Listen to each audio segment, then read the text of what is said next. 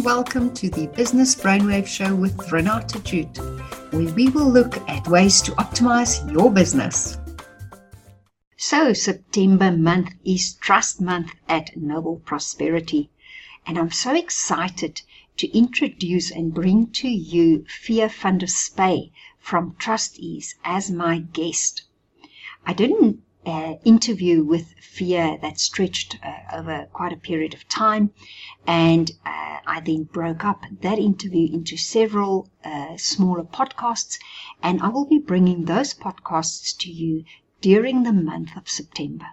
So if you are interested in all things trusts and you want to know how trusts are affected by the taxes and the law and what the master has to say about trusts, then stick around. Make sure that you pick up on all the podcasts during the month of September, where Fia van der Spey from Trustees will be my guest.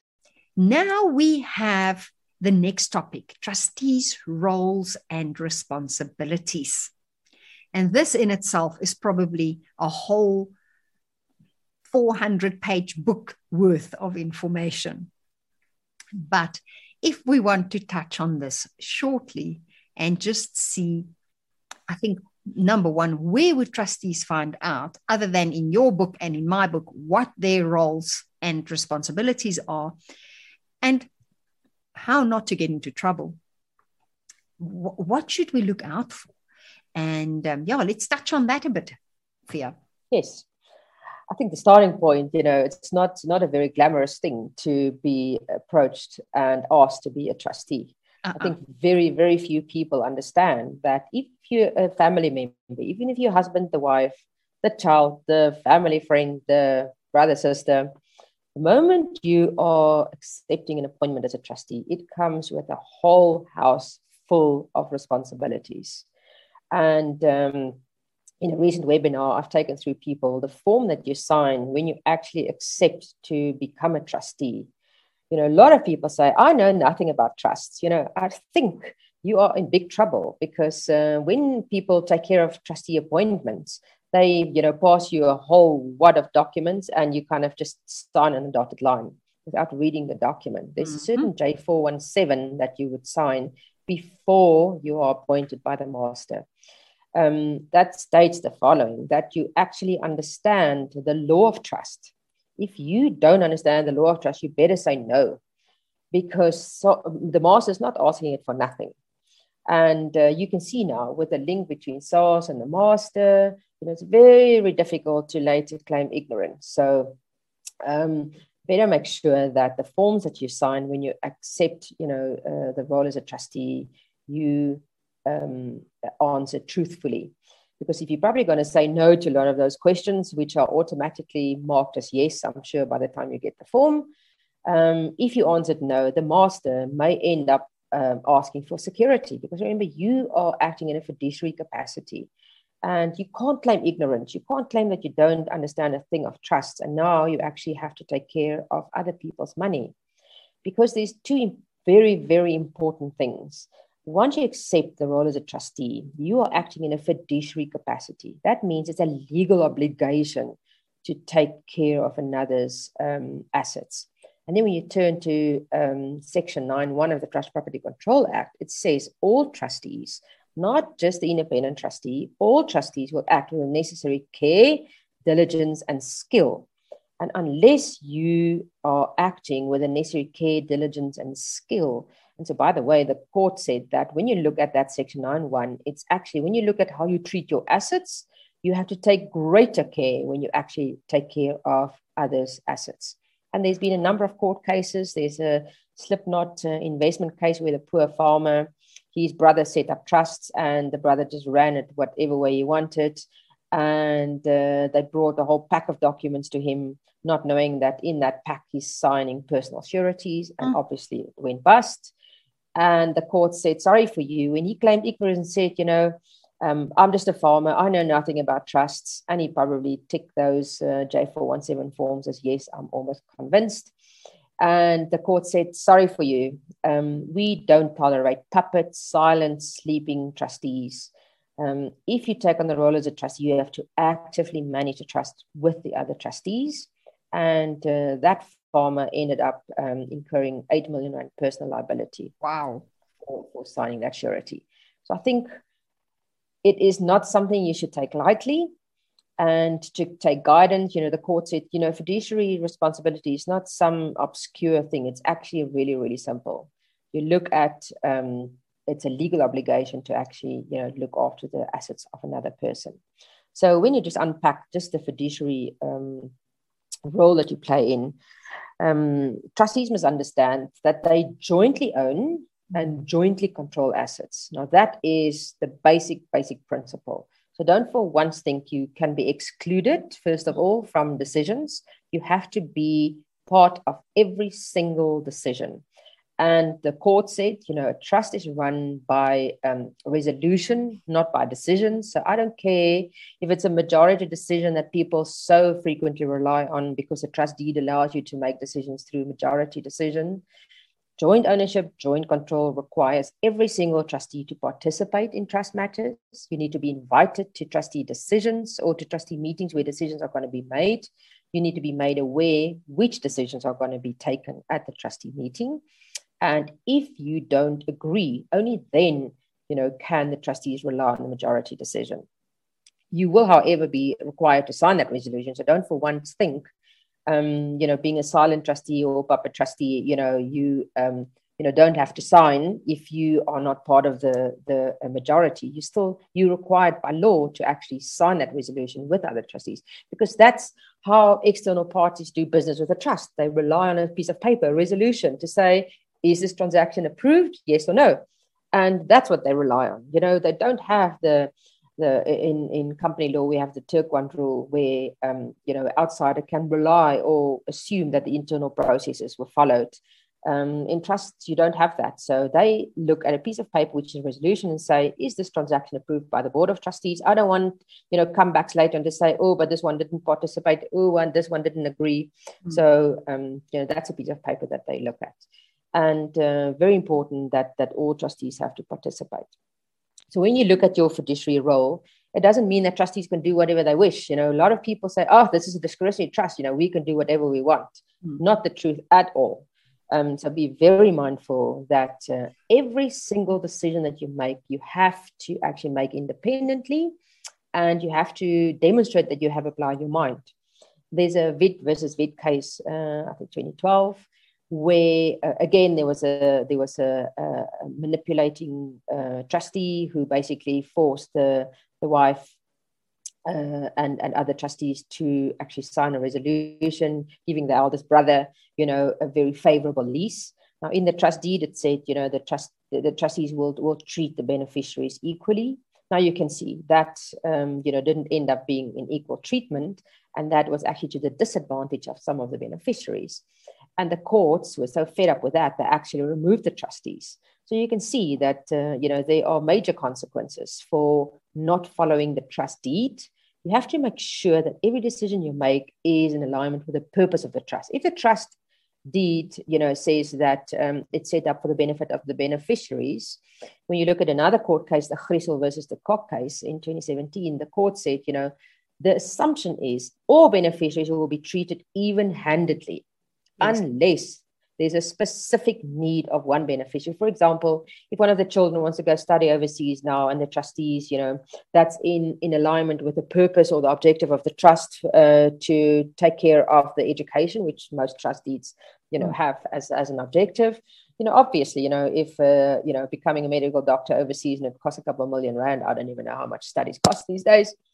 But, in that instance, you've applied your mind, it's for the benefit of a specific beneficiary, then you can, distinguish or differentiate between beneficiaries. Apart from that, the courts assume that all beneficiaries will be treated even-handedly. You cannot apply your discretion left, right, and center. And so, by the way, let the estate planner or the founder, receive most of the benefit out of the trust. Yes. That is not allowed. So just a couple of principles when we look at the fiduciary duty. Already in the Doyle case, as I said, in 99 already, where they spoke about disclosure of information, the courts, they said that trustees always have to act with utmost good faith. So, that's a barometer of, what is expected of you. So, again, the court said it's not some mysterious thing, it is really acting in utmost good faith. I think it sits in your gut when you make a decision or you're not making a decision, is that, acting in utmost good faith. So a fiduciary duty entails a duty of care.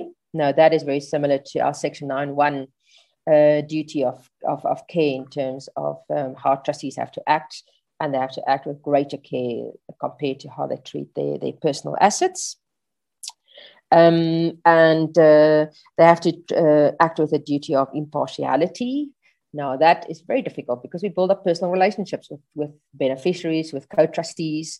So the requirement to at all times act impartially is a very, very big ask. We're all human, but that, is what you would do when you actually act in a fiduciary capacity. And, the Joel Bramwell case of 2000, they specifically speak about a conflict of interest and said trustees have to avoid that at all times. And, if you don't, be mindful of a conflict of interest, that could actually lead to a breach of your fiduciary responsibility. We also have to act independently.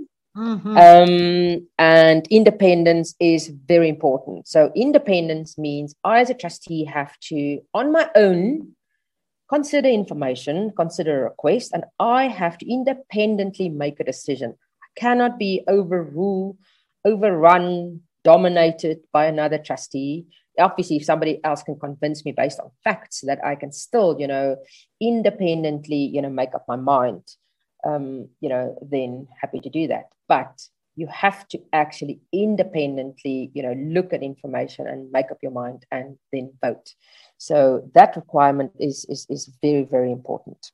And then obviously accountability. We said, a trust is supposed to be transparent.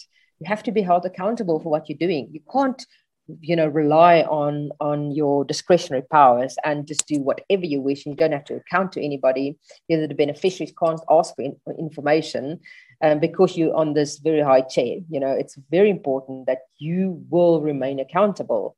And in terms of the Doyle case in 1999, you have to provide information if so requested by the beneficiaries. Be very mindful if your trust deed even requires you to account to beneficiaries, because some trust deeds do require that. Yes. And then obviously the master also has, in terms of Section 16(1), the power to ask for information. So I think that's kind of a very high level, once we actually look at, once you accept your role as a trustee, what's expected of you to do. I think it sits in your gut. It's treating the trust assets, with greater care than what you would have treated your own. The courts are clearly saying, unless the trust deed allows you, you can't gamble with trust assets. The starting point is you should protect and preserve trust assets. And again, often that is stated in the trust deed. So I think there's a very fine balance between protect and preserve trust assets, and there are court cases where they looked at, if you're too conservative, and now you actually, miss an opportunity of a capital growth, for example, with the asset by not making the decision. You can't be too risk averse. However, you can't gamble and, take business risk unless, it's specifically allowed in your trust deed as well. So you have to be very mindful of how you go about with trust assets as well. Yeah. So I think if one recaps, honestly, at the end of the day, I think the first and foremost thing is, you have to act with honesty and integrity, impartiality. And like you said, for me, that thing of being an independent decision maker with your decisions resting in fact.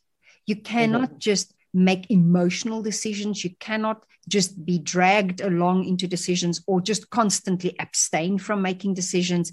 You have to make a decision. Whether it is in agreement or not, it is still a decision.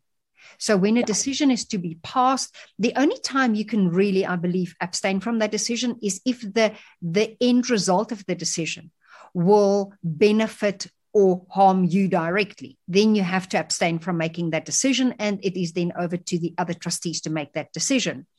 But independently, making the decisions. That is so important. And I've seen this over my 20 years in trusts, how seldom decisions are reached independently. And that factor of accountability. I cannot tell you how many times I've said to people, well, what is this? Don't know. Where does this come from? Don't know. Well, my best, why did you take out this policy? I don't know. My financial planner said I could afford it. It's like, but these kind of things just don't make sense. At the end of the day, how is it to the benefit of the beneficiaries? So for me, that also, how do we avoid conflict of interest? Because remember, if I'm the trustee and I'm the beneficiary, but I'm a co-trustee and I'm also one of many beneficiaries, it becomes so important to remember that you're wearing the trustee hat and that you have to act, as you said, impartially and for the benefit of all beneficiaries, and that they should all be treated fairly and equally. So the first point for me is honesty and integrity and impartiality, and looking after these assets in the trust better than you would even after your own. So yeah, in short, that is definitely it. And as you mentioned, there are so many court cases. It's funny, in the Trust Property Control Act, it's such a small act. If you look at the content in it, compared to the Tax Act, for argument's sake, it's a few pages. But we always have to refer to the court cases, because that's where the president is set, and that is where we will then always go and find our source, where we will find what we are referring to. It's what happened in which court case, and that is what we are then relying on for our decisions. So at the end of the day, if you don't know about trustees' responsibilities and you are a trustee, ensure that you get the proper training, read, learn, and ensure that the people you surround yourself with are also in good knowledge, in good state with trusts and trustee responsibilities. So that is then our trustees' roles and responsibilities.